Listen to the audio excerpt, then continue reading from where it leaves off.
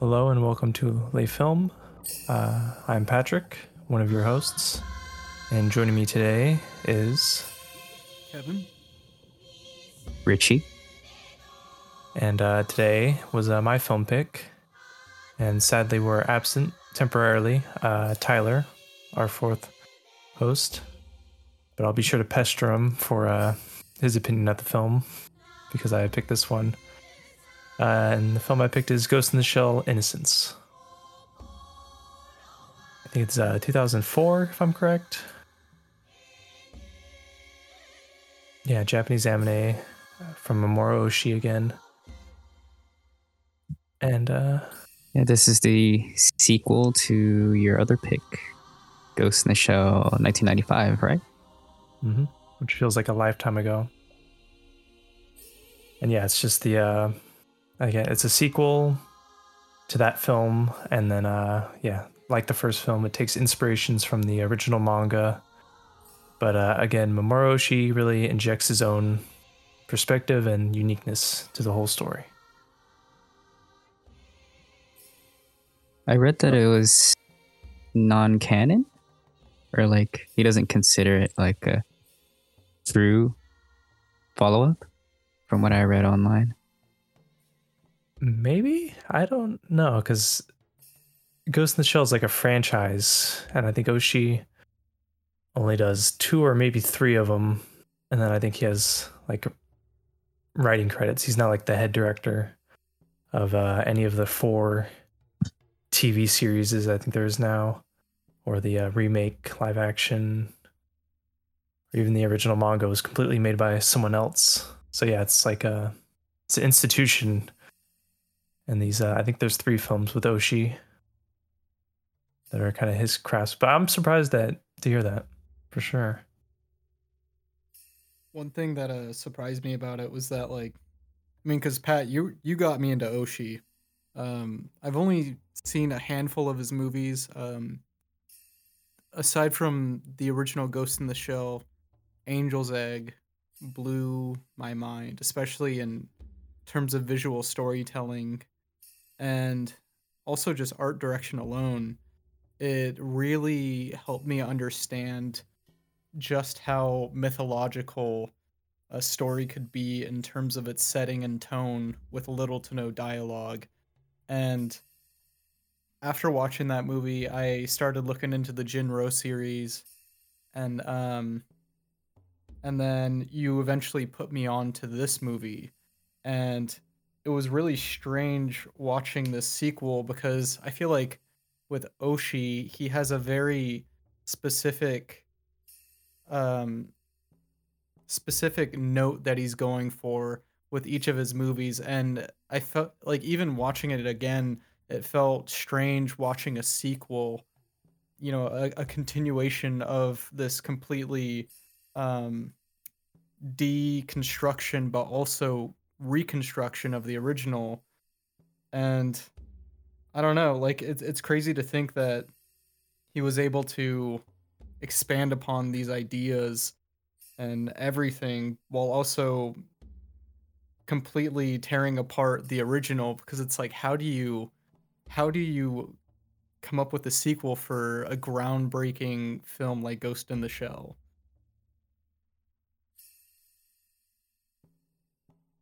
Yeah, it's one of the reasons I love this movie and like him as a creator, because yeah, he it's like the sequel. There's a through line with the first movie, but it's like it's its own thing completely.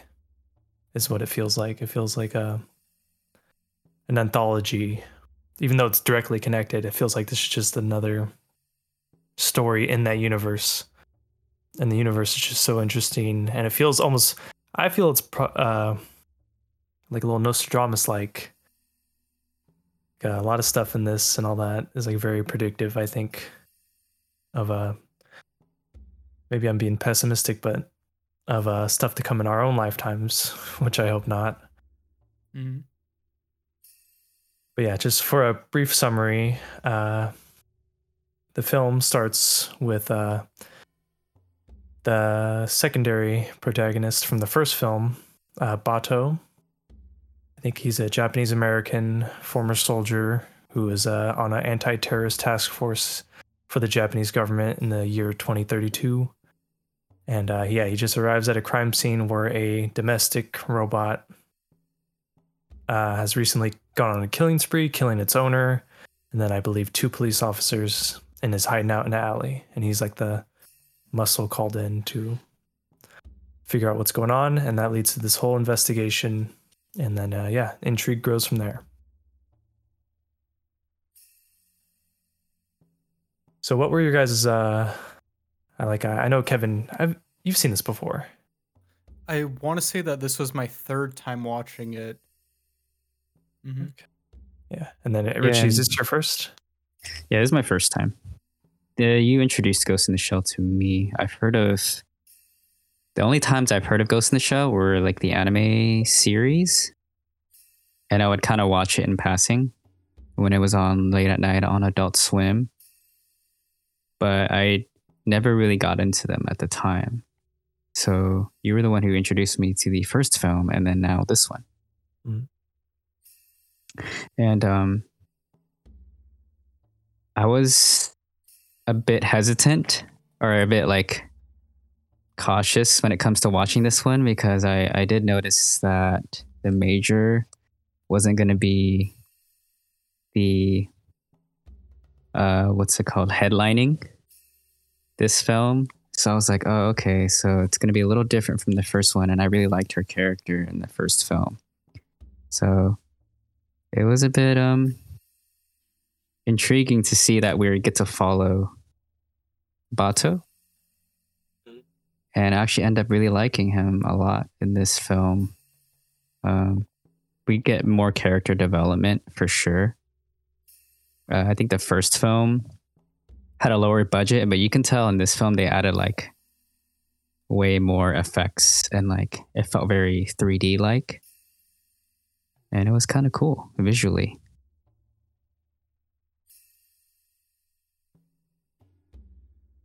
Yeah, I also held those same sentiments too when I first watched this movie, and I even going back to the original, I saw the original in theaters. I want to say last year, and that time around that I was watching it, I was really focused on Bato's character, and he kind of hangs like a cloud in that movie. Like he's kind of on his own.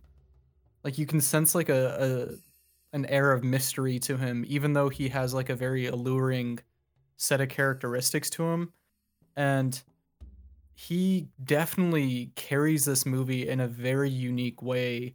There's only like tiny hints of his personal life at home, but those tiny hints really seal the deal on who he is as a character to me. And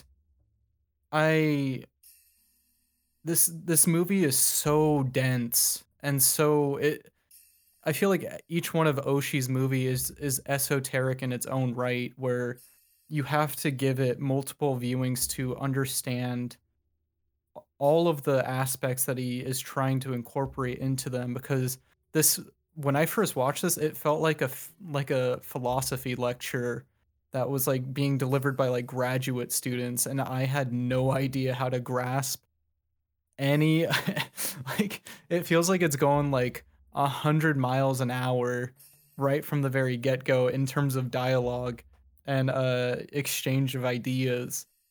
And so each time that I'm watching it, I'm trying to deconstruct or I guess process another layer to it.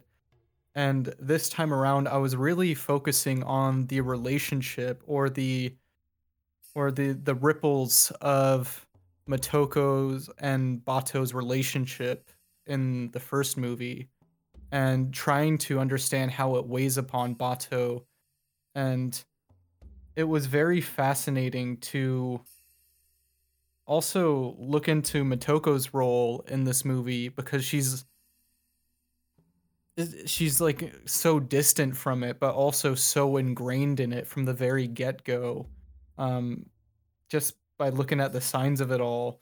And I read like a short little excerpt about somebody was asking Oshi what this movie was about, and he was saying, "Oh well, the narrative it doesn't even matter. It's more so about it's a love story between Motoko and Bato," and that really gave me a unique perspective on it this time around, and one that I finally feel like I'm starting to grasp all of the all of the themes and motifs that are in this movie, and I feel like it's such a it's like the other side of the coin for the original Ghost in the Shell. Like they both coexist with one another, and it's crazy to think that he came back to it like almost a decade later to continue the story because he felt like it wasn't finished.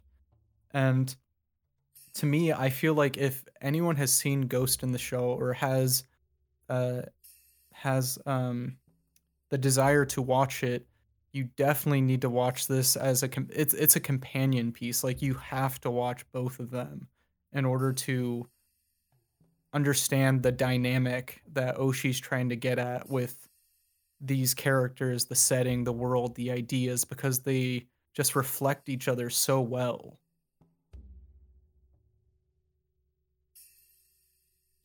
Yeah, I wanted to hop on that with something that you said really jumped out at me is the it's like the other side of the coin. And yeah, on this viewing of Innocence, I think it's like again my third or fourth time as well. But yeah, this one feels like the first movie in '95. It's like a singular exploitation into the self or what it means to be an entity or a soul or spirit in a body and what any of that means. And then it flirts with transcending that through like science fiction, cyberpunk, all the other stuff. And then watching this one, a big through line I found was like it's about literally everything outside of the individual, and that's why that when you said that remark from Oshi, where it's about Bato's and Motoko's relationship or love, and yeah, you saying that made me think like, oh, that the reason that final scene that I don't want to spoil yet hit so hard. Like I did watch that like 100 times probably after I first watched the movie because I just love it so much. But like that singular scene towards the end, like encapsulates like the reasons this film is like so philosophy heavy. There's emphasis on architecture, corporations, criminal underground, all these structures and creations of like communal existence, and like yeah, like it feels like the whole film's like exploring everything outside of the self and how it interconnects with each other and how all of us are connected. Like three characters drop the same philosophy line at different points in the movie, I believe. And yeah, it's just this time I got like I felt like a exploration into the outside world, and Bato's like a cold, kind of disassociated from it, but fully aware of how it works and its intricacies. And the final thing for him is the final relationship he cares the most about and how that resolves in the film. And yeah, I love the plot of this, the through line. But yeah, I could see that final scene is the true plot of the film, like Oshi said.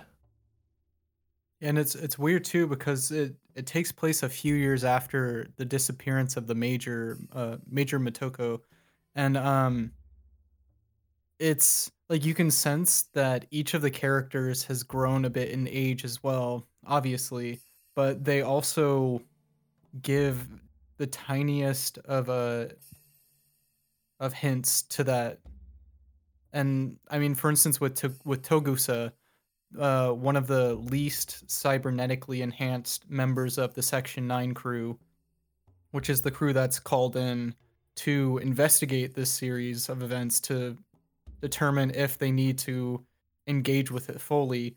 Um, you can tell that Togusa is very leery of becoming Bato's partner in this investigation because he understands how their group works, which is very like they have a lot of military training, and especially when it comes to cybernetic security and also tactical um in tactical combat engagements. And I was reading a little bit on his background, and he came from a police unit, I want to say. Like he's the only member to that didn't receive military training, so he's Mhm. always doubting his abilities.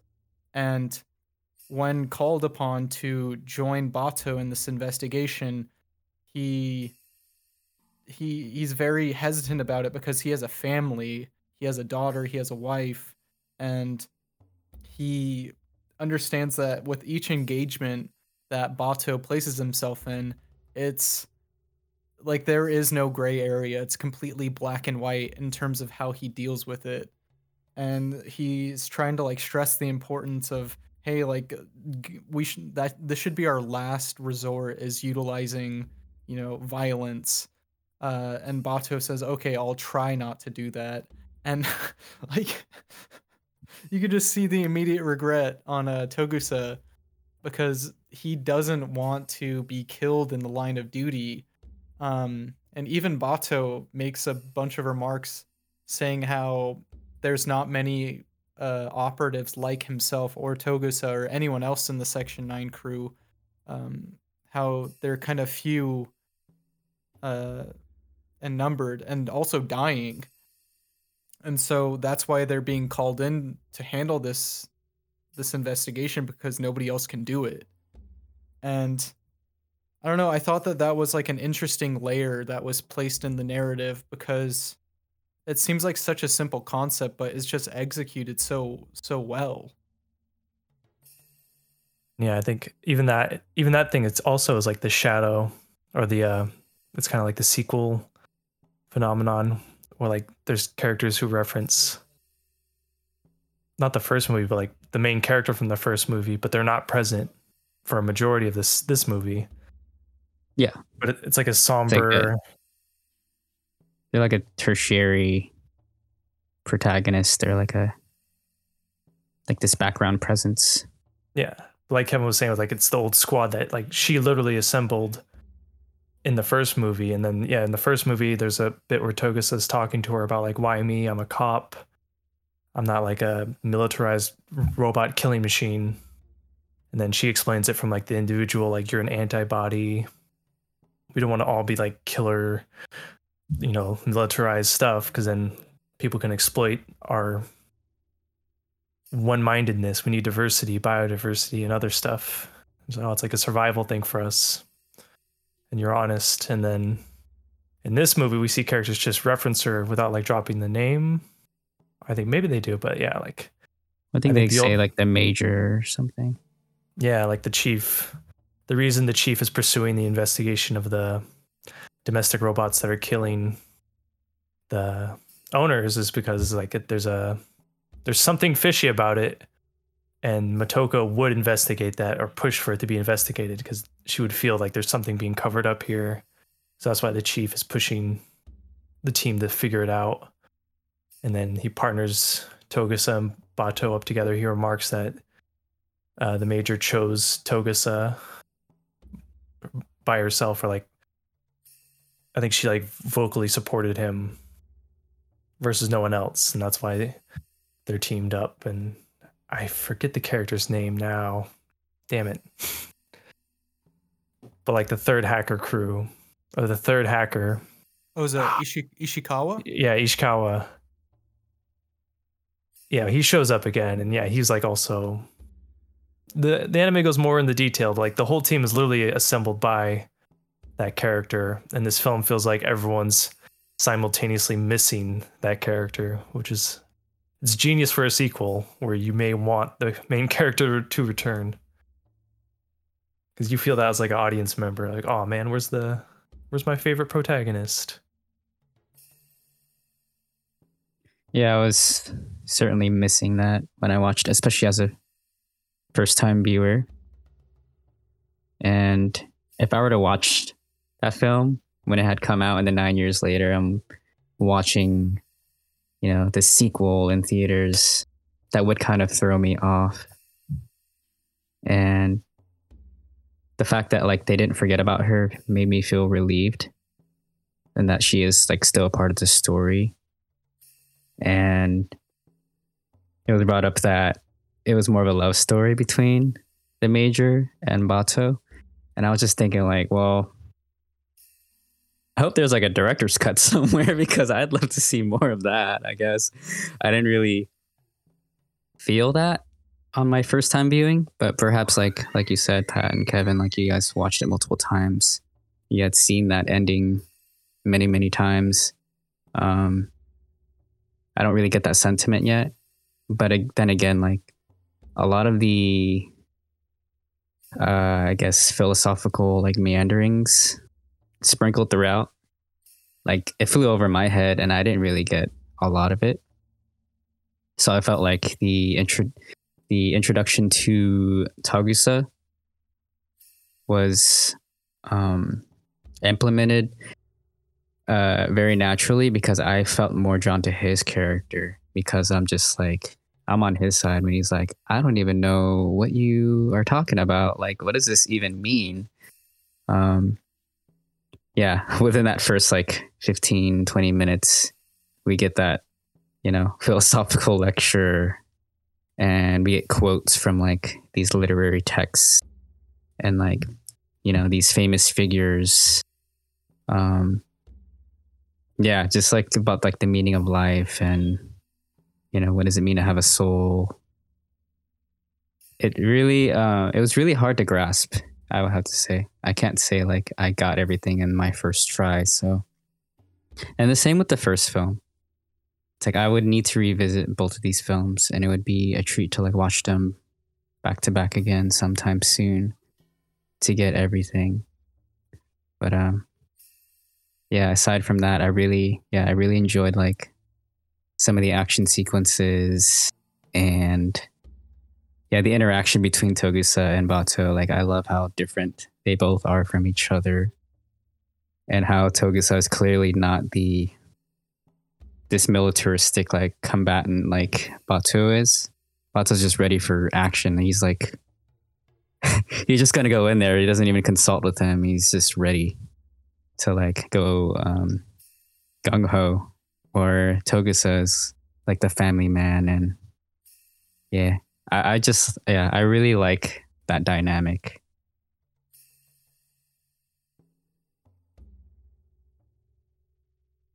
Yeah, I think there's speaking on that dynamic between them. I love how the balance of humanity for them both is very different as well. There's this one thing that I was reading on regarding this movie, and apparently in the trailer, there's a quotation that says regarding Bato, the only remnants left of his humanity encased inside a titanium skull shell are traces of his brain and the memories of a woman called Motoko Kusanagi.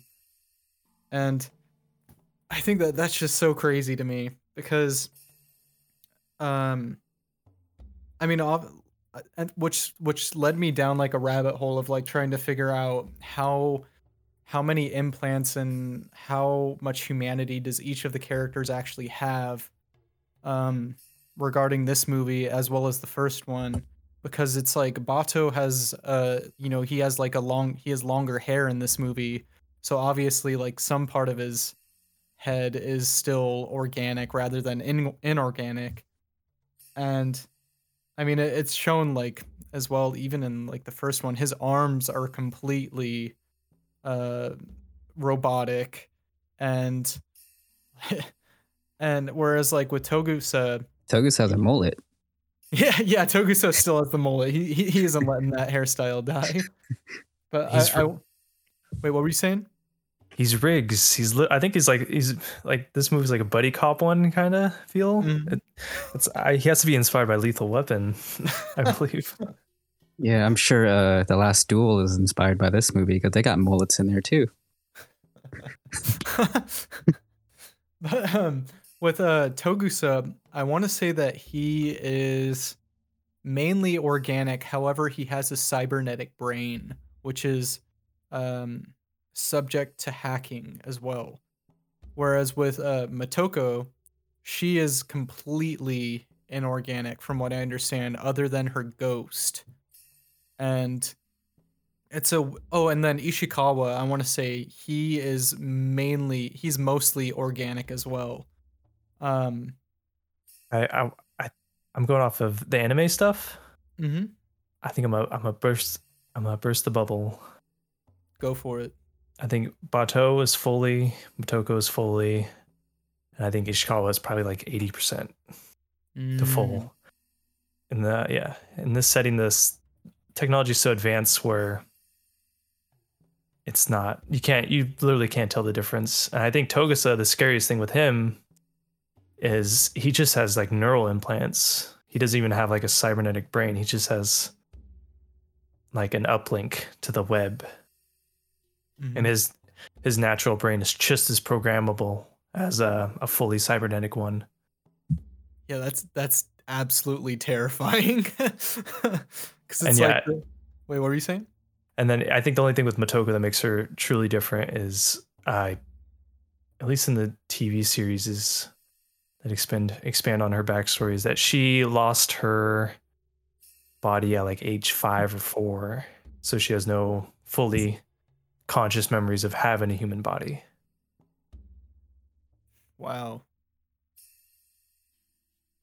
This movie made me think about like the idea like that my phone can be sentient or something, or that like as I'm constantly updating my phone, I'm just like, oh my god, am I replacing you like every few months?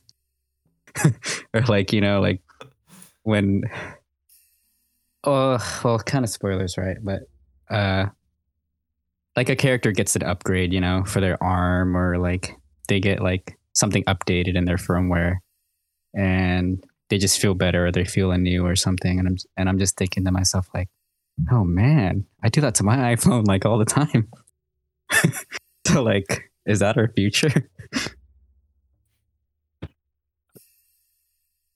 Yeah, it seems like with each upgrade it loses a sense of like its core as we progress. I don't know, it's weird because in that particular scene, the character in question was asking, "Oh, well, what happened to my old one? Can I still like use the organic compounds of it?" And then the person was telling him, "No, do not ever do that because it's susceptible to, I want to say, it creates like a lapse in the firmware or something like that." And so it's like, okay, it reminds me of like that concept where like every 7 years, like you're no longer the same version of yourself because all of your molecular cells have like died and been born anew over time. But it happens at a much more accelerated rate. And it just shows like the ever shifting presence of humanity. And it's like, even when we're dealing with inorganic compounds, they were most likely created by the hands of humans. So does that make it any less human than, that of organic material? And that's like one of my favorite concepts that's explored throughout this movie, especially with the dolls in question versus the humans or the ghosts of the humans that are being implanted into them.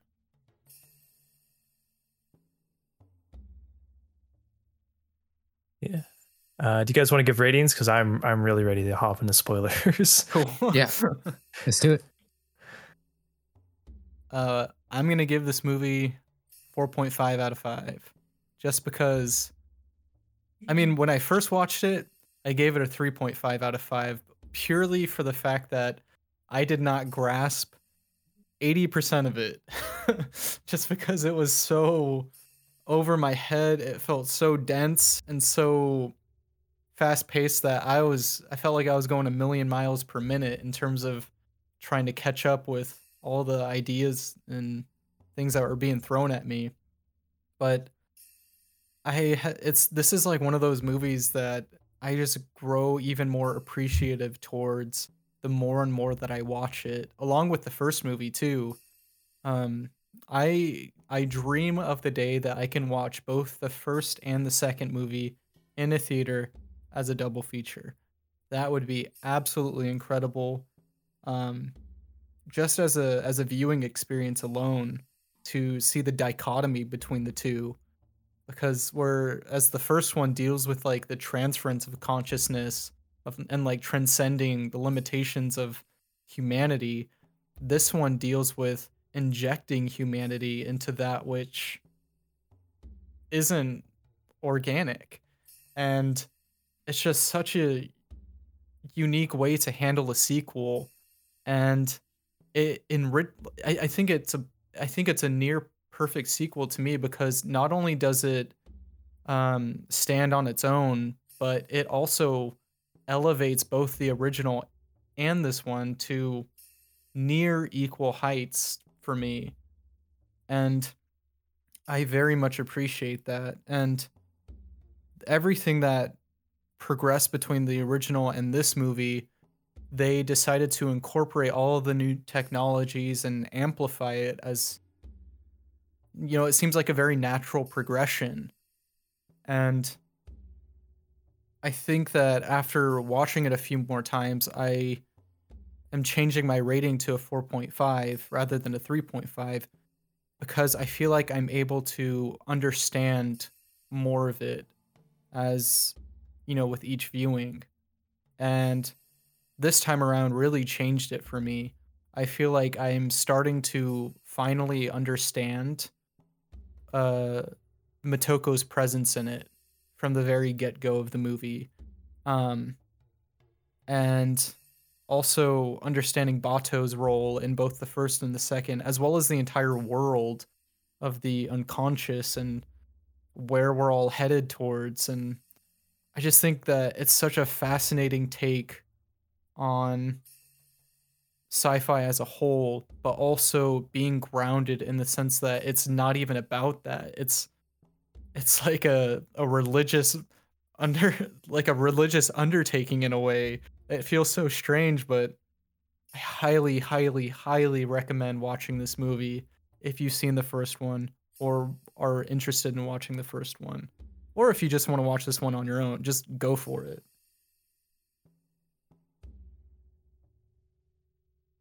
I'm going to give this film a 3.5 out of 5. I'm kind of with you, Kevin, in that, like, well, this is my first time watching it, so a lot of the content was extremely dense. It was hard for me to keep track of of all the like philosophical statements and all the quotes. Just like everything was like thrown at me, and it was kind of hard to keep up. And with that being said, I really enjoyed this film. I think it's slightly better than the first one, but I would have to watch it. I would have to watch the first film again, because it's been a minute since we've last seen it, and I did kind of forget like what happened at the end of that. I'm like, oh yeah, huh? But I didn't realize, like a disappearance happened, or that the major. Well, I won't spoil anymore. I mean, we're gonna get there, but yeah, I didn't realize like the how catastrophic the events were gonna be from the first one, and like how it led us to the sequel. And I just enjoyed how much more different it was. We get more Bato, we get more development from these characters. We kind of see Bato's life. He has a dog. It's really cute. I really enjoyed the exploration of the city that they live in, and how grimy and dirty everything is. It always feels like they're being watched. I always feel like someone's being watched, or like someone's keeping track of them. And yeah, I feel like this film now is just keeps becoming more relevant to our world today. And I think it's kind of scary how closer and closer we are of like getting to this kind of realm. And visually it's just so like stunning. I love the effects and like the action, and yeah, it's not afraid to like be brutal. And yeah, it's a bit gory, surprisingly. And it's very dark. The story that in which like they have to, find out why these, I guess they're almost like servants, why they're like killing their masters, and like they're supposed to be like sex bots and stuff. Like that's really crazy how relevant that still is, and that's still like you can see that's still happening today. So that's my rating. I give it a 5 out of 5. I'm biased. I love the surface plot, or the through line narrative on this film a lot. But I also, again, it's the first and second are so close, where like there's the narrative through line, like it's like a fun exploration of like a dystopian cyberpunk future it's unique compared to a lot of other cyberpunk media I see, where like a lot of stuff still coming out is like too far in the future, or it's too directly inspired by something else directly. And yeah, this is a great one where there's like a rich history that it doesn't explore until the TV series even. But there's like references in these movies where like geopolitically what the world is like in this techno future, what are laws, what rights there are that already exist. Everything's already blurred. Like it's just everyone, no one. And yeah, like society's so apathetic towards it. Like there's no like big debates or anything. It's just progressing, and everyone's kind of hostage, but docile still. And yeah, I just love the setting. It feels so realistic. Like, oh, this is gonna be us, and maybe we'll see it, or at least the early edges of it. If it continues like it is, maybe we'll see a nuclear world war and a non-nuclear world war, and then we'll start getting artificial bodies. And then the spiritual angles, the quotes. I think I have a couple memorized from this. We'll see in the spoilers if I can say them right. And yeah, I love Oshii's work. Probably 2 or 3 more movies from him I want to eventually force on you guys on the pod. But yeah, 5 out of 5.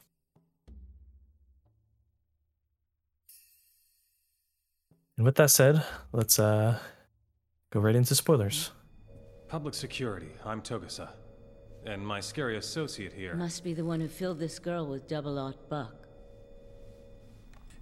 Now, if you had used 50 caliber hollow points instead, then it would have been a simple matter to restore her. 3 people were killed, and 2 of those were policemen. She tried to commit suicide before you shot her, didn't she?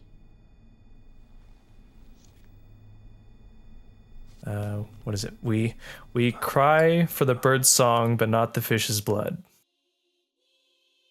I love that one.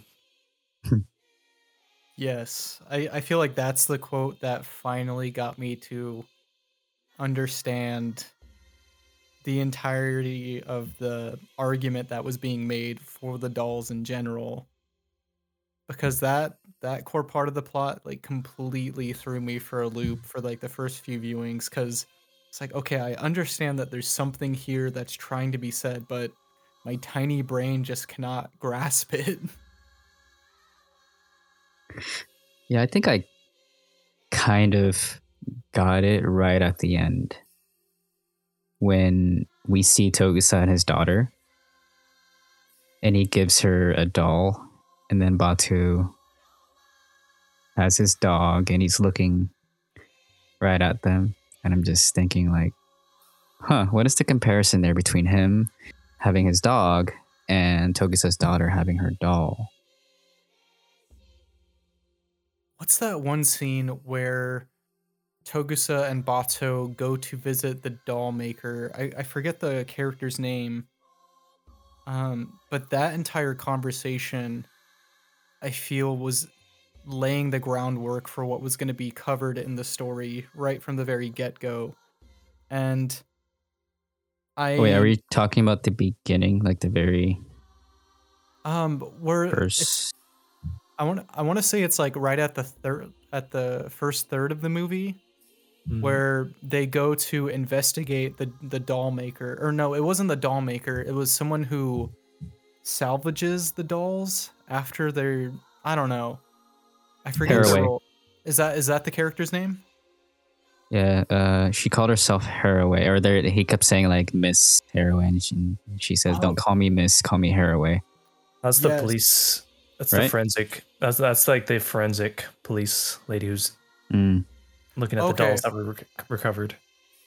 Okay, I loved all of the points that Haraway was bringing up, especially in terms of how, we view children playing with dolls, and we view them like with our conditioned perspectives, in that, oh, they're trying to, parent these dolls as like a way of programming or anything, when it's like children are like the purest form of humanity, and that they aren't conditioned. They simply just see things and just engage with them without any sort of preconceived notions. But the point that Richie made in terms of the ending with Togusa and his daughter versus Bato's relationship with, I think, is the dog's name Gabrielle, or I don't know, which I absolutely adored the dog in this movie. But the dynamic between their two relationships, and and how they actually show affection towards these beings other than themselves, it made me think about Haraway's conversation, and she was kind of like lamenting how these dolls are being utilized for such like nefarious purposes. And I thought that was such a unique takeaway, because I'd never, I don't know, I'd never like thought about it that way, and how, I don't know. It's just something I wanted to bring up. What are both of your thoughts on that? Um. Hmm. It kind of reminded me of this time when, back at Sac State, when it's a quick short story, when I found this flyer and it said, fill this out, give me tell me your dorm room number and building, and we'll bring you some free cookies. I'm like, cool, I have a friend who lives on campus. I'll ask her if I can do this. And so I did. And I was like, I want some snickerdoodle. So then I went back to her dorm room. And then like about maybe 15, like 20 minutes later, they came up and they had snickerdoodle cookies. And then they were like, oh, is Richard here? And I was like, yeah, that's me. They gave me the cookies. And then he started to talk to me about, Christianity and stuff. And we had like this little conversation. And then I was asking him like, hey, so like, like we all have souls and stuff. And, talk about how like when we die that we'll like, go to heaven if, like even if we had all these sins, like if God is willing to forgive us, he'll take us to heaven. And I was saying like, well, what about animals, or like, what about dogs? They have some consciousness, like us. Don't they have souls? Where do they go? And he was stumped. Like he couldn't like tell me, or like, he was saying how, I guess us human beings, like, I guess we're supposed to be special or something, or like we just operate differently. He couldn't really give like a great answer, but obviously I wasn't looking for like this, great calculated answer for that. But tying it back to the film, and how like we as humanity like have turned dogs into like our domesticated like pets. We can breed them to our own will. You can create different types of dogs. You can mix them together, and same with dolls, right? You can, I don't remember, but like I think dolls used to be more sacred, or they're kind of more decorative, and now like you can play with dolls now, right? So like you can turn them into toys. But now, like in the film, like you can inject a soul into them. So like, does that make them just like us, you know? Or are they human or as human as we are?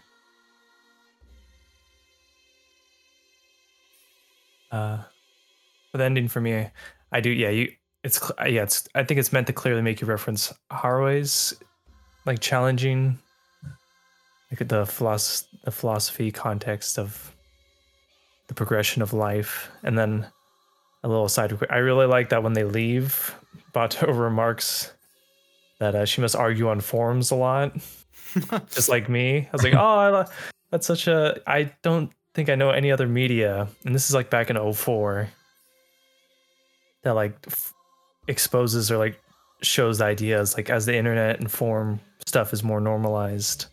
Are you exposing yourself, Pat? Well, I've posted about Ghost in the Shell on forums. So, and there's been other people posting on forums where like in a generation or two, we're gonna have a president who was arguing on forums 1,000,000,000%. Mm-hmm. We're gonna have, detectives. There's gonna be everyone's gonna have conventional lives if those are still options in the future, but they'll still have like the history of internet upbringing, which involves like forum discourse. I just really found that endearing of like, oh damn, that's funny. I argue about films on forums. I used to be a lot more active on that. We become keyboard warriors, as they call it. In the future, the keyboard's going to be in your brain, so everyone will be one, I bet. But yeah, the ending with Togusa's daughter, and then the daughter holding the doll, and then a little zoom in on the doll's eyes, and then we go to Bato. I took it as Bato. It's a film that ends with like the main character looking at the audience, so it's breaking the fourth wall. And I feel like it's like challenging you to think of Haraway's point about, people say kids play with dolls to like practice maternal instincts or paternal instincts to be, parents or whatever, play family. And she argues like, no, the creation of a child is like the inherent God complex humanity has to create life. And it's like something beyond our current ability. But yeah, it's like an aspiration to achieve God's powers, and that's what kids actually are. And Togusa gets offended. But in the final scene, we see Togusa with his, according to Haraway, would be his daughter, which is like his attempt to play God, which creates his daughter in the next generation and a new soul. And then his daughter has a doll, which in the world of Ghost in the Shell, like with the gynoid dolls that are illegally being given like 12-year-old souls imprinted on them to make them like, I don't know. Yeah, it's really seedy, but yeah, these things are having their souls injected to them. I think it's challenging the audience to think about the possibility that we can progress to that level where the human will be replaced completely, not in a Matrix way, but like in a natural progression of like a transhumanist. You get a soul imprinted. You're not born. Like in another 100 years in the Ghost in the Shell universe, there may be no humans left. That's the vibe I got, at least. Maybe there will be a little cult of people who are like all organic and like no modifications. And like, cause I don't know, I want to be fully bare. Like I don't want any implants in me or, to turn my brain into a computer. What if they had that? Do they have that in the series? Or people are like, no, I don't want to be a robot. I think there are people like that, but I think the series embraces like modern, like to get a job now. If you're born anywhere after 2010, you're going to have like an online presence, which is like the creation of a second psychosis, or not psychosis, a second self that exists on the internet. And kids are already grown up with that being the only option to progress in society. So I could see robots just slowly doing the same thing, maybe. One of the Or- takes that go for it, Pat. I didn't even have a point. I was just rambling more. You're good. One thing that sort of came to mind during our discussion about the final two frames of the movie where it's the doll and then Togusa looking at the doll. It reminded me of the recurring motif of the discussion of mirrors in this movie. And it's weird seeing how, I think you mentioned it earlier, Pat, how like three of the main characters bring up like this, their own like philosophical saying or quotes on mirrors and how they each have like a unique perspective on it. And Bato's, I want to say that his was, if you don't like what you see in the mirror, don't blame the mirror for something that you don't like seeing, or something along the lines of that. And I, with the juxtaposition of him looking at the doll and then the doll looking back at him, it just reminded me of that same mirror motif, because it's like, okay, did Bato change at all? Like I get this common feeling whenever I think about Bato, and that he's not entirely proud, or he's not entirely satisfied with who he is as a person anymore, and that he's kind of recoiled a bit into his shell in a way, where the only things that make him a human anymore are his ghost and also his memories of Motoko, because clearly like it's something that was like underlined throughout, or I want to say underscored in the first movie, is his sentiments towards Motoko. Like there's like tiny moments where he places the coat on her naked body, even though to Motoko she isn't even concerned about that. She only views the body as like a disposable vessel. So the sexuality that's projected onto the body, she doesn't even think about that. But to Bato, he still has like that same like caring and nurturing instinct to protect her, because he cares about her.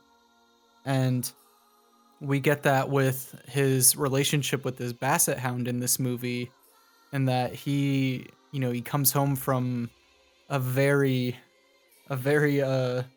violent day, and he boils up this meal for his dog. Like it's all organic food for his dog as well, whereas he just sits on the couch and doesn't even eat anything. He just drinks.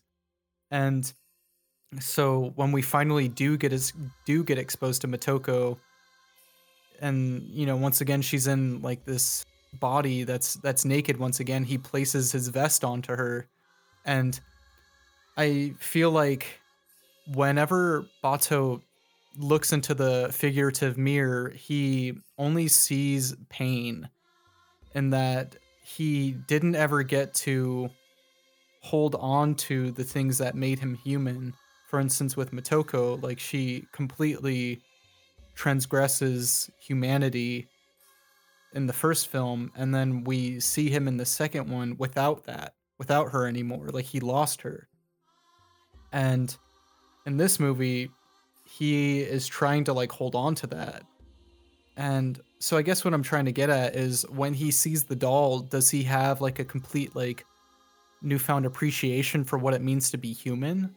Because if dolls are created in the image of humans, doesn't that just make them another human but in a different form?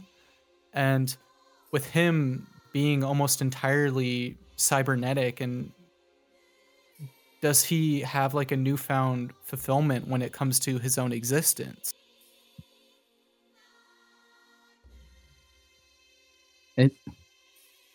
In that scene where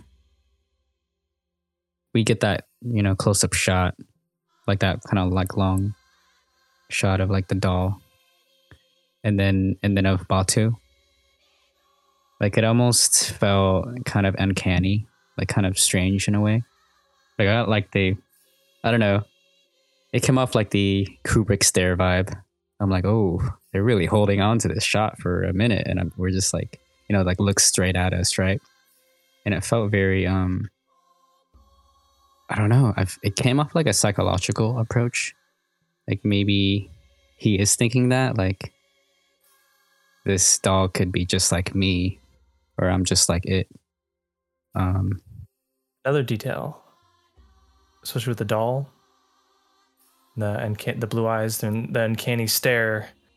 I can't help but feel that's like a direct reference to Motoko in the first movie. You know, the blue eyes when she is incarnated in this movie. Again, blue eyes. There's a shot on the eyes when Motoko leaves and the body collapses. It's that great shot of the eyes on the floor looking up, or no, looking vacant. And then the doll's the same thing. Or I got vibes of there's a bit of Motoko even in this little doll, and he's seeing it. And back to the love angle, it feels like it's a bitter love story. It's no happy ending for Bato.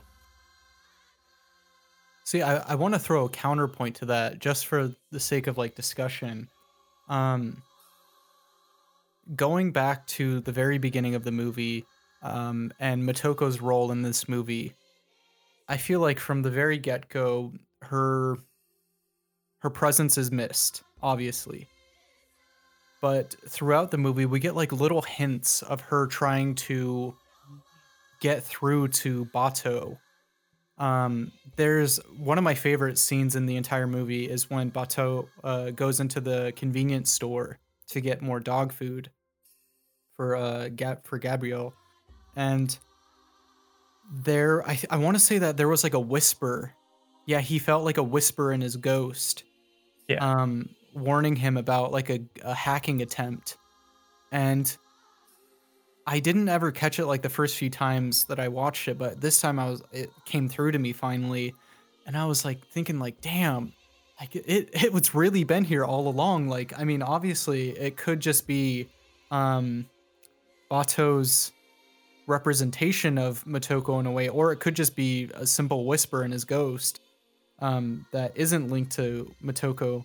But even during the hacking attempt at the Locust Manor, I forget what it's called, but obviously Motoko is there in the body that she was given in the final sequence of the original movie, and there was also unique ways that she was trying to get through to him to warn him, saying that with truth versus death. And then also the code of 2501?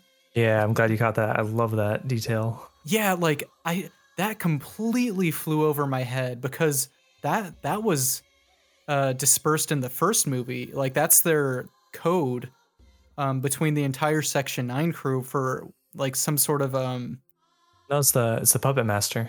Oh yeah, it's the Puppet Master code, right? Project 2501. Yeah, and like once I saw that, I'm like, oh my god, like it's Motoko. Like she's ever present, as long as, and that's why I kind of like, going back to the point, the last line that she says to Bato, or one of the last lines is, whenever you're connected to the net, I will always be with you. And I found that to be like so damn touching, because it's like, it's even in our everyday lives, like when a loved one passes away, like there's that common sentiment that gets delivered to people where, they must be like watching overhead. And, that's getting into like a more Christian view of it all. But I loved this take on the movie because it sort of transcends the limitations, or it transcends the superficiality of cyberpunk and sci-fi and all of these other genres by showing how this completely inorganic being, minus the ghost that was implanted into Motoko, she still is human despite not having been in a body for a few years and only exists in the net. But whenever Bato is there, she's always there with him. And although like she is so disconnected from humanity, there's still that link between her and Bato that keeps her coming back.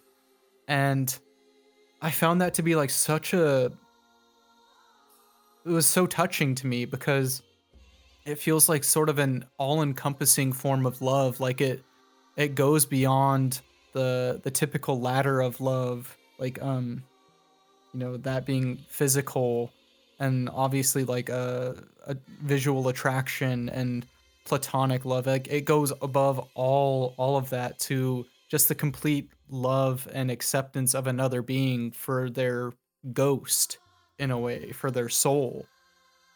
And I just love that added element to the movie. That's what makes the movie for me, honestly. Yeah, I agree completely. But I do still think it's bitter for Bato, because again, like in the first movie, it's he's projecting the old way or the old concepts onto Motoko, and her absence, or like, yeah. There's no doubt, like she literally moves the whole narrative along, either literally like intervening and helping, or like her non-physical memory is like, and then even then it blurs the line between like how much, like how fluid that is in this world of like the shootout scene in the liquor store, or the small grocery store, where it's like she could have hacked in and spoke to him, or you could have just remembered or just felt her voice or felt a warning.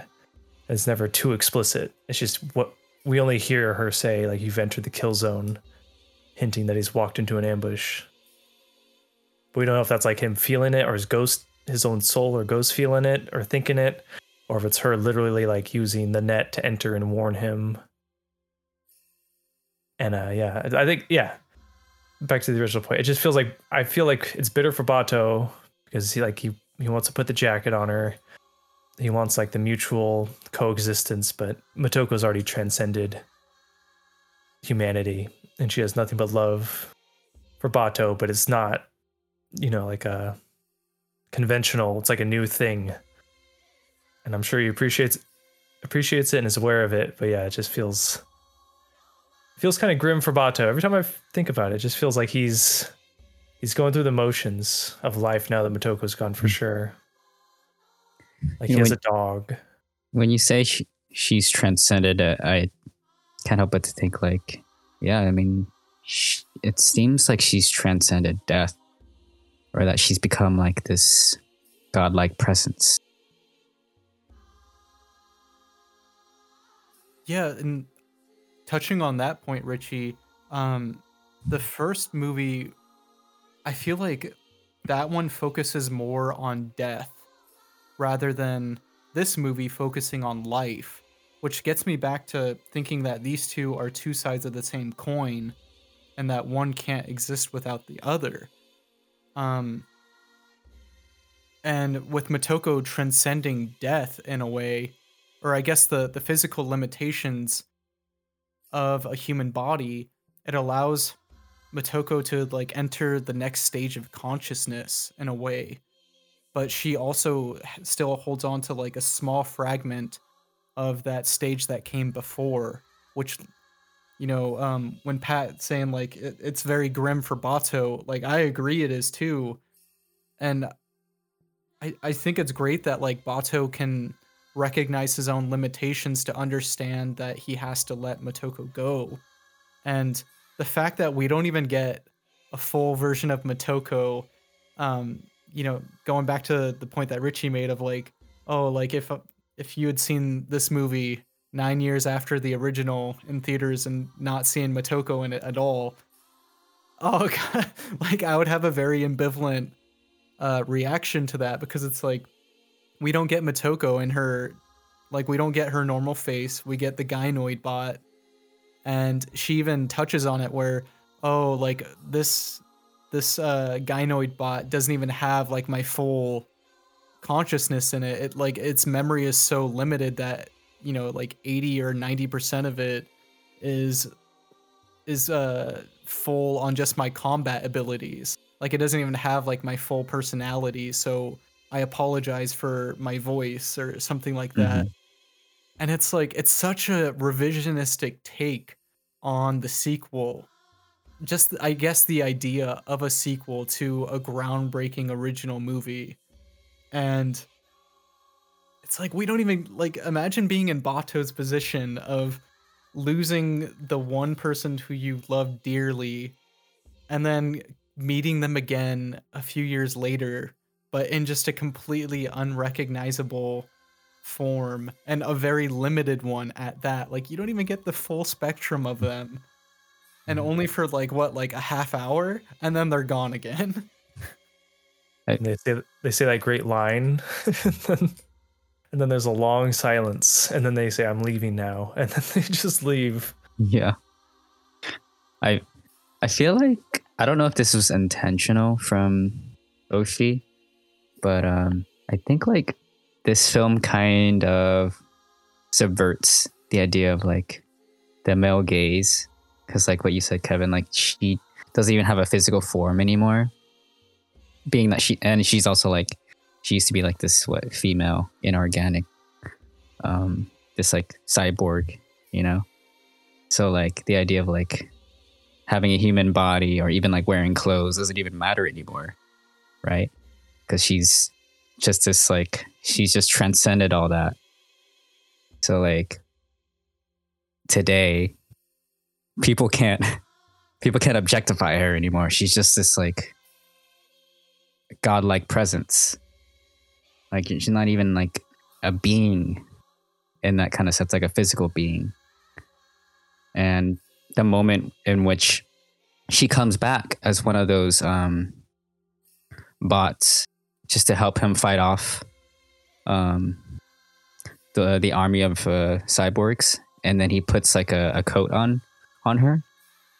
I thought that was really touching, and it almost kind of humanizes her in a way when he did that.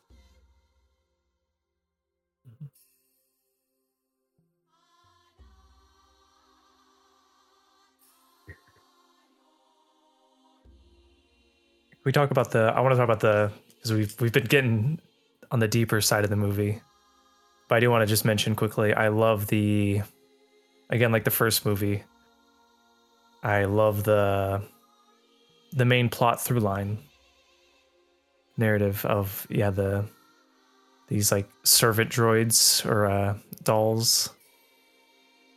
I think they're maybe like, I don't know if they're like tea servers or something, but they have a certain aesthetic, and they're killing their owners in like some kind of unknown defect or hacking attempts.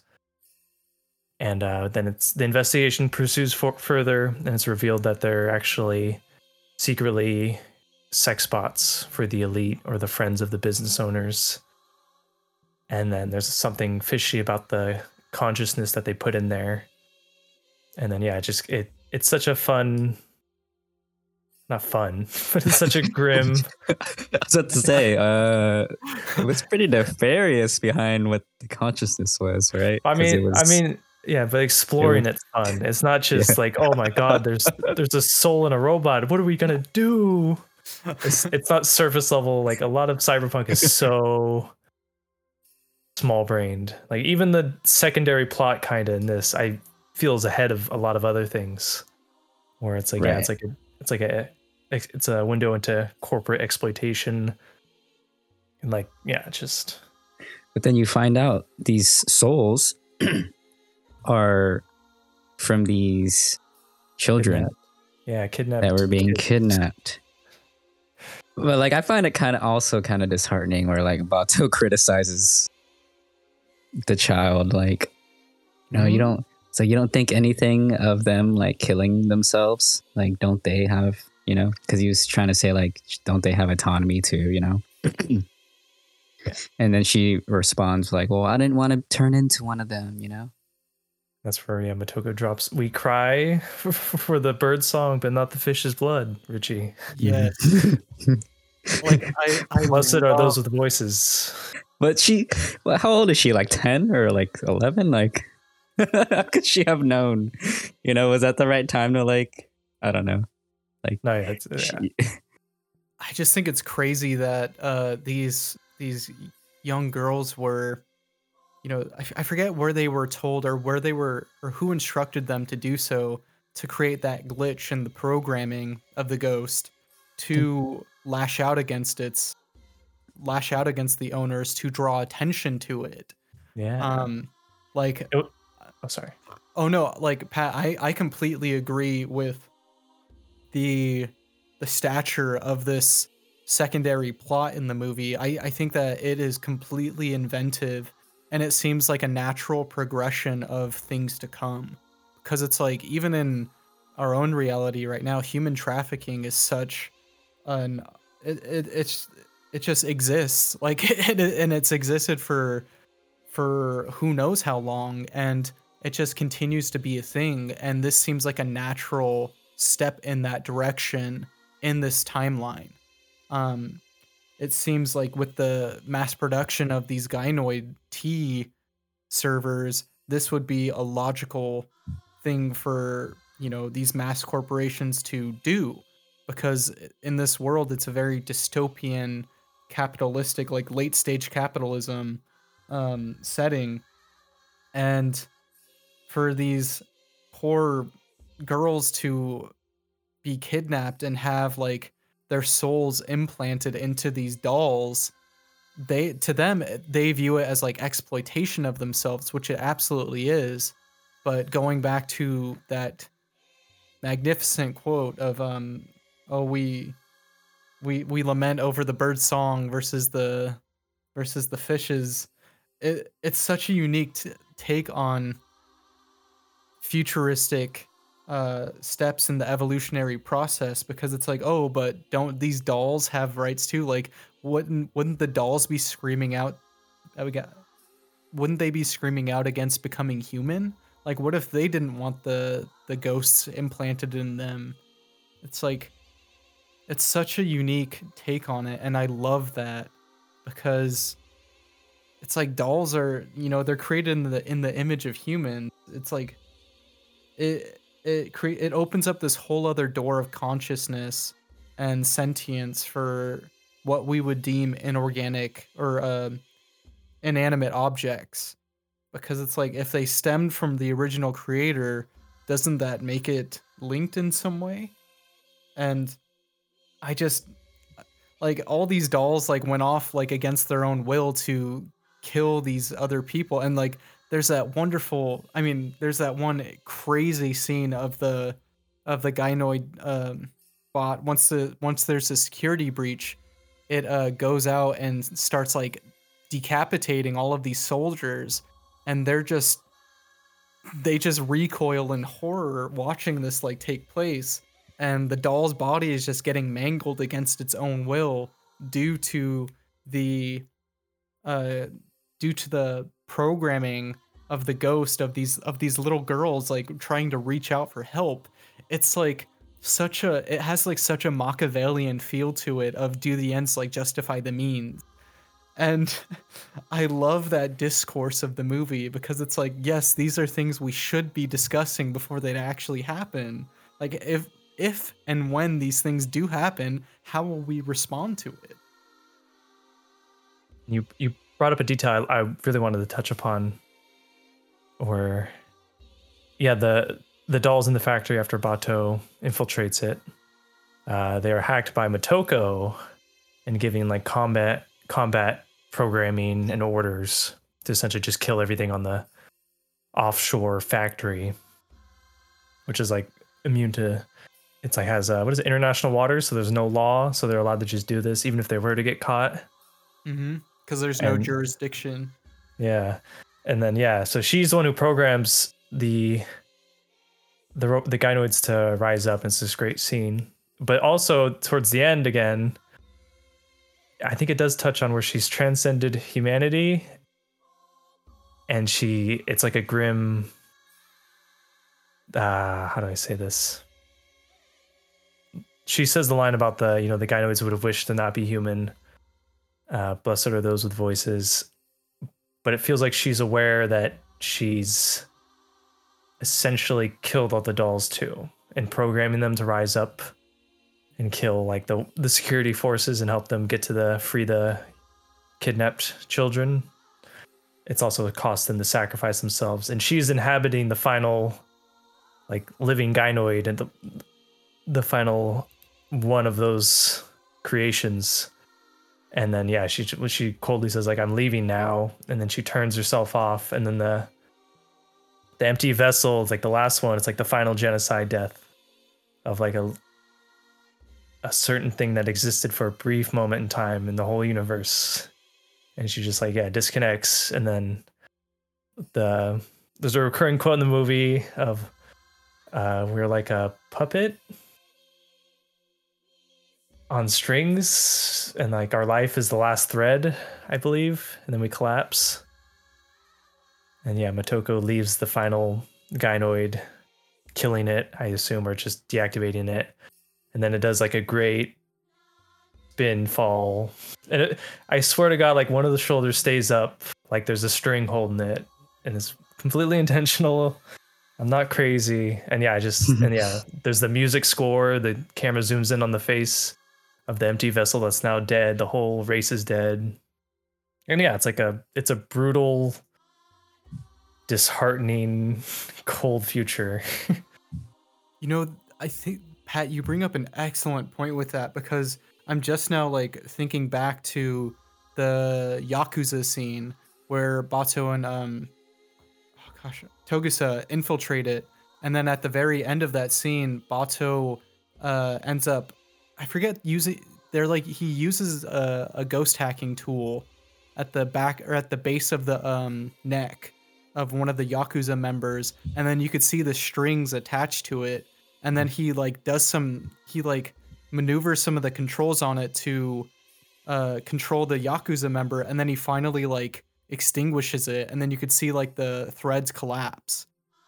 And oh yeah, Pat, that's a really good point. He's thought of everything. Isn't the soul extracted from the back of the neck too? And like everyone's ports are there. Yeah, and even that's like that happens as well in the Locust scene where we haven't even talked about that part. I mean that much where the endless loop of the ghost hacking happens, and then Togusa ends up being the one who has the that device implanted at the back of at the base of his neck. And then Bato in the convenience store. Yeah, I was kind of confused at first in that convenience store scene, because like, yes, we find out that he was hacked, right? But I was wondering like, wait, what is going on? Who is he shooting at? Or is he shooting at himself? And then he goes up to the shop owner, and he's about to shoot him too. So I was so confused. I was like, wait, what's going on?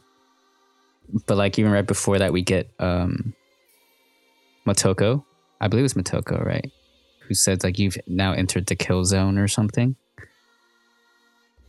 And yeah, and that whole sequence happened, and yeah, I was worried like, oh man, is everyone in that store like following him? Like the way it was framed and the way it was shot, everything was going slow motion. I thought like, wait, like are they all gonna kill him? What's going on?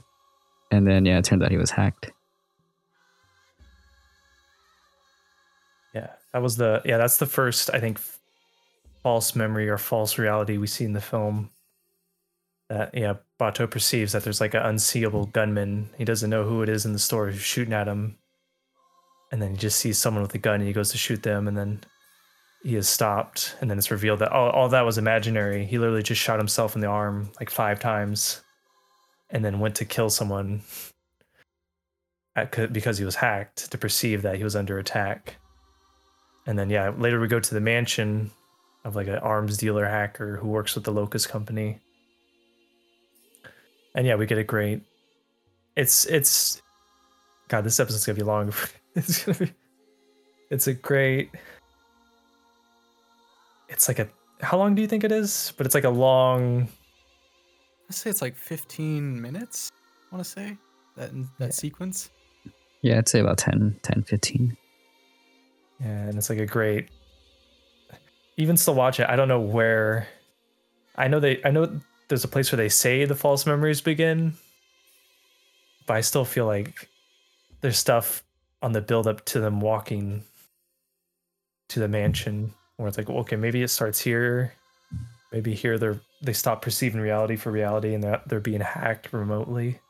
Because like, yeah, when Motoko's there's the doll from the first movie next to I think it's a basset hound, which is his dog. Yeah, like at the entry of the stairs, it's like, oh, is that Motoko's hint? Is she inside his already hacked brain, leaving a hint for him? Like, how'd that get put there? Is any of that real? Is the mansion real, or is it because we only see the one room after they finally break free? I don't know. It's such a trippy scene. That's hard to talk about without we're gonna have to like walk through it. Yeah, like frame by frame.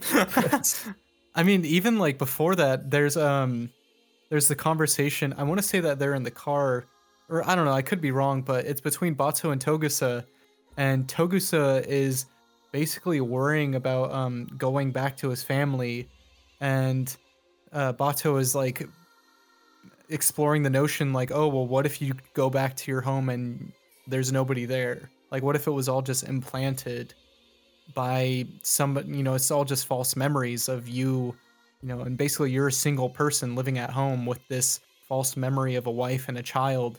And it's reminiscent of the puppet master in the original movie.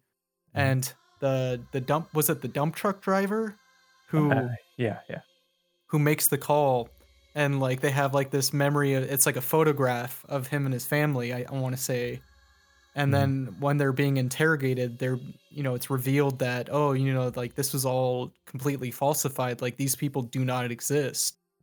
And I love that callback because it's like, oh, that's constantly underscoring their existence, which brings me to like the next thing I want to talk about. And I want to hear more about this from Pat, because I know that you've brought up this before of the, was it the Simule?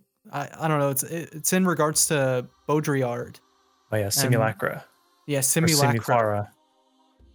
I want to hear more about that in tandem with this, because like I've been having some very uncanny moments in my own life, like at the past like few weeks, and I've just been like thinking back to, oh my god, like is this the idea that Baudrillard was getting at?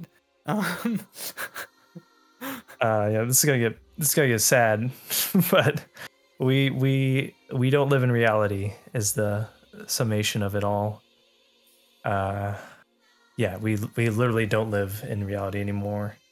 And yeah, Ghost in the Shells, it's with the narrative stuff of false memories and exploring the subjectivity of consciousness and bodies and what it means and all that. In a techno future, Baudrillard with the Simulacra or Simulacra, I forgot how you pronounce it.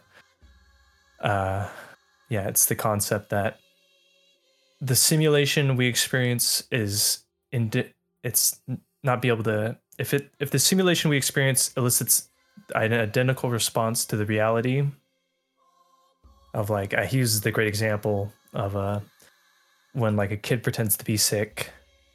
And we've all done this, I hope, because I've done this. But yeah, you pretend to be sick to get out of going to school, but you're made to stay in bed by like a parent, and then you start to kind of feel sick. And yeah, he would argue that if a simulation is able to elicit the same response as the reality would, the simulation is as real as reality, and that back and forth exchange blurs the whole line between whatever we can perceive as reality as being reality. And yeah, just we're surrounded by that so much now in like media, news, TV, everything Disney, everything Marvel, even movies that are like artsy. There's like an undercurrent of hyper reality impending on us. And yeah, I think maybe our generation or the generation after us it's grown up only in hyper reality, and it's kind of maybe over, maybe over a little bit.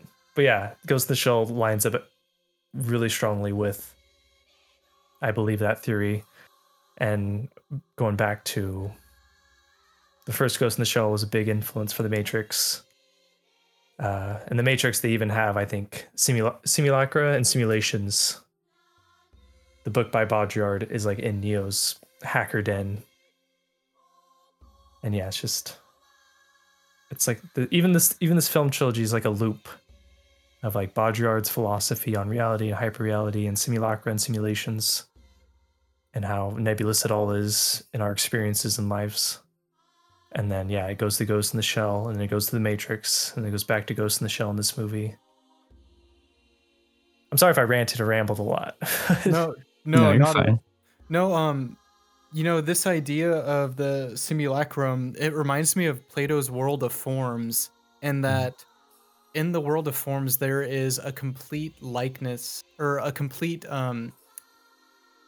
it's basically the real version of whatever it is that you're trying to represent, or I guess taken from your own reality. For instance, there in this World of Forms there is a perfect version of a cup, whereas in our realities that we only can take in what's given to us, and it's a completely imperfect version of a cup or a tree even. And it's reminding me a lot of the simulacrum, because I want to say that if I'm getting it right, the simulacrum is basically a small representation of something, but it can never touch upon the real thing. Is that kind of what it's like, Pat? Or It can never touch upon the real thing, and I think he would also argue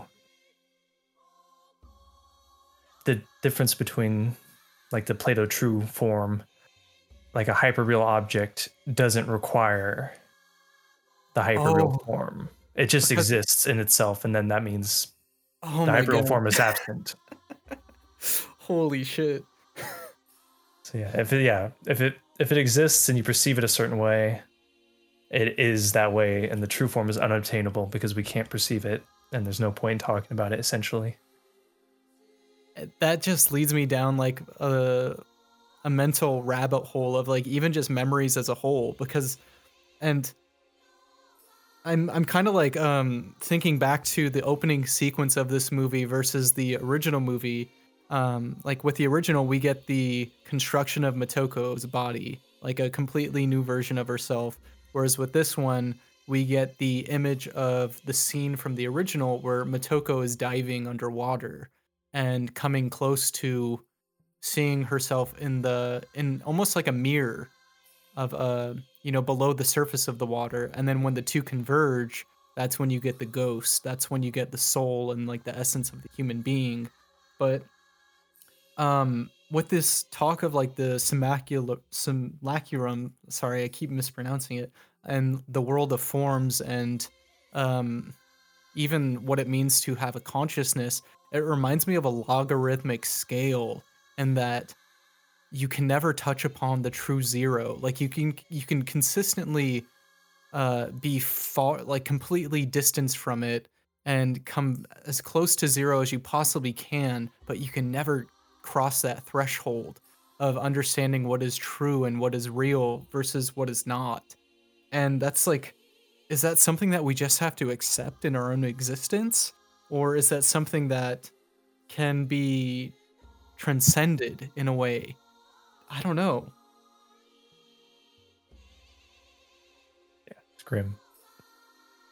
I look to when Theodore Kaczynski in the final conflict, he mentions as maybe an out, but outside of that, it seems like we're locked in, and we're on the path to the Ghost in the Shell future, or maybe something worse or slightly less worse. What was that final take on Kaczynski? Yeah, he talks about the final conflict between technology, which has usurped capital and is an existent force upon itself that controls the higher structures of organization that us humans exist under. The final conflict is between that technology concept and the human itself. And the end result will either be the victory of humanity over technology or the extinction of humanity and the subjugation to something less than. And yeah, that's why he went crazy and tried to bomb people.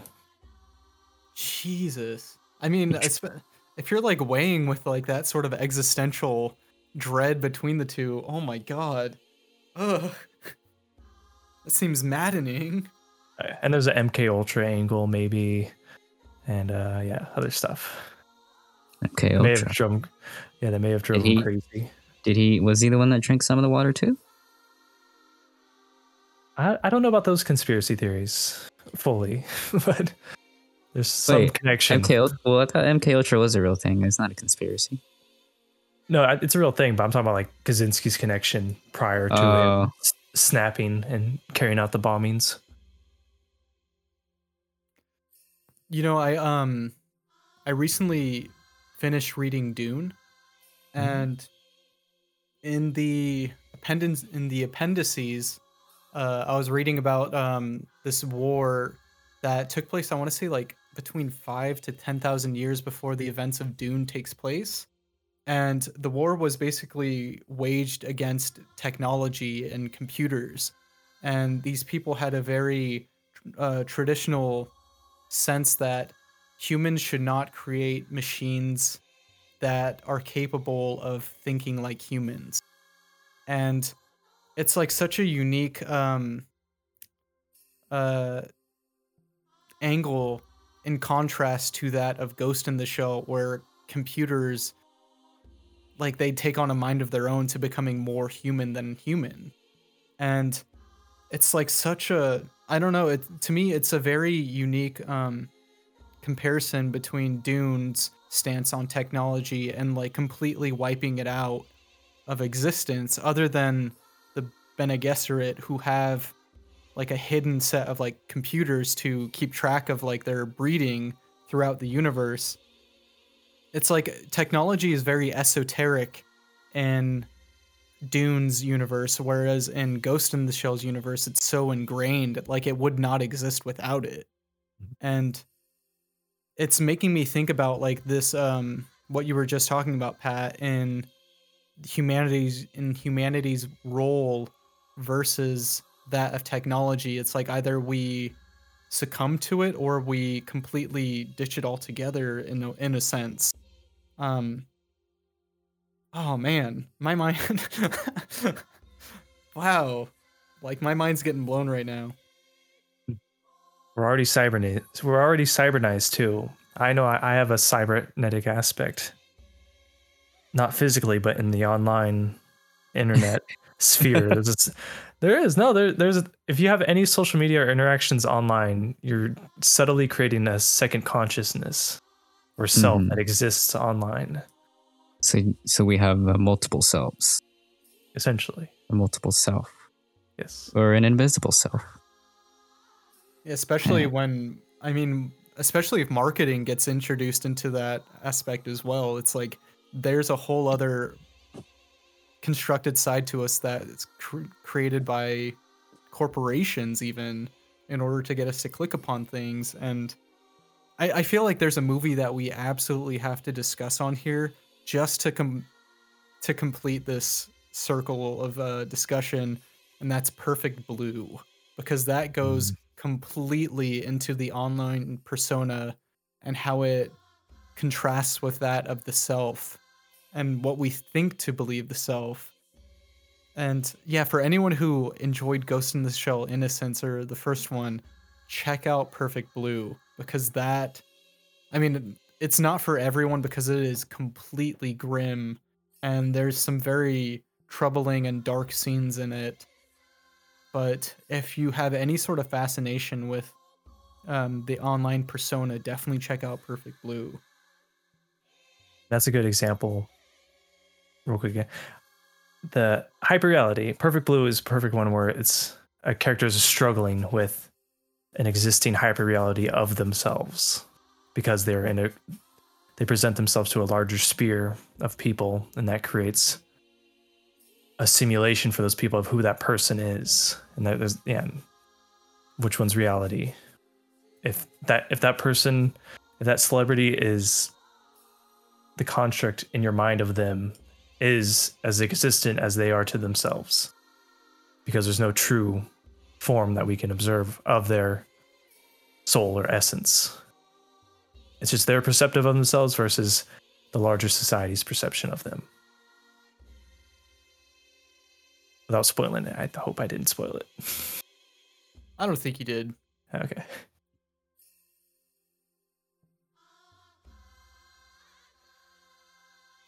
I think we kind of. I think I'm running out of gas. Yeah, like my mind can only take so much drilling.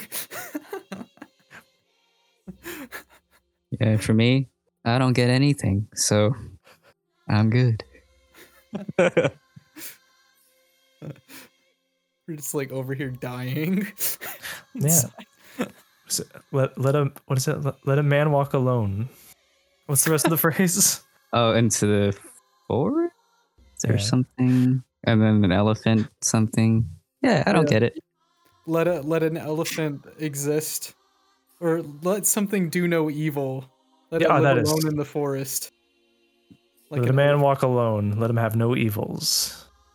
And there's one more line about something, and then About the three reference- wishes or something? No, it's something. It's like let a man walk alone. Let him have no wishes, no evil, like an elephant in the forest. The way an elephant walks through a forest.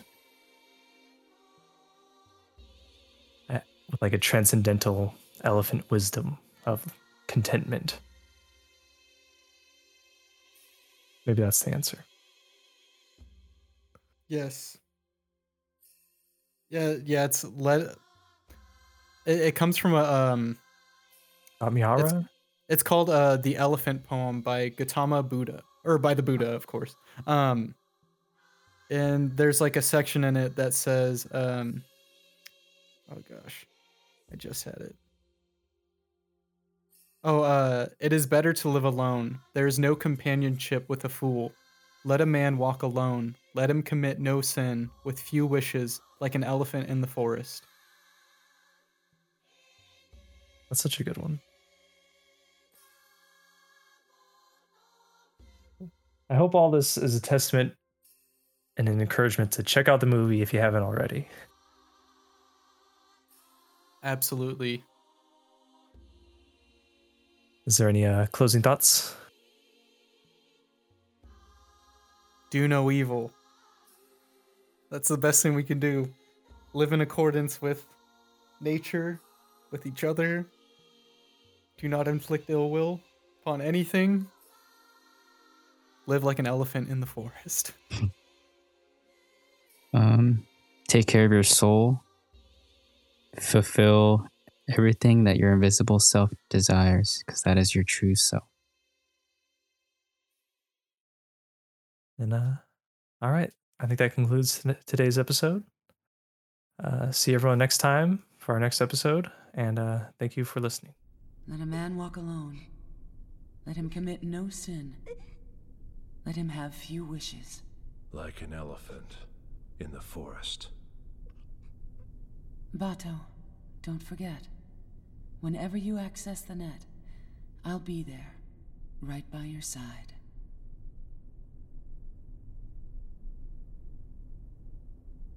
I'm leaving.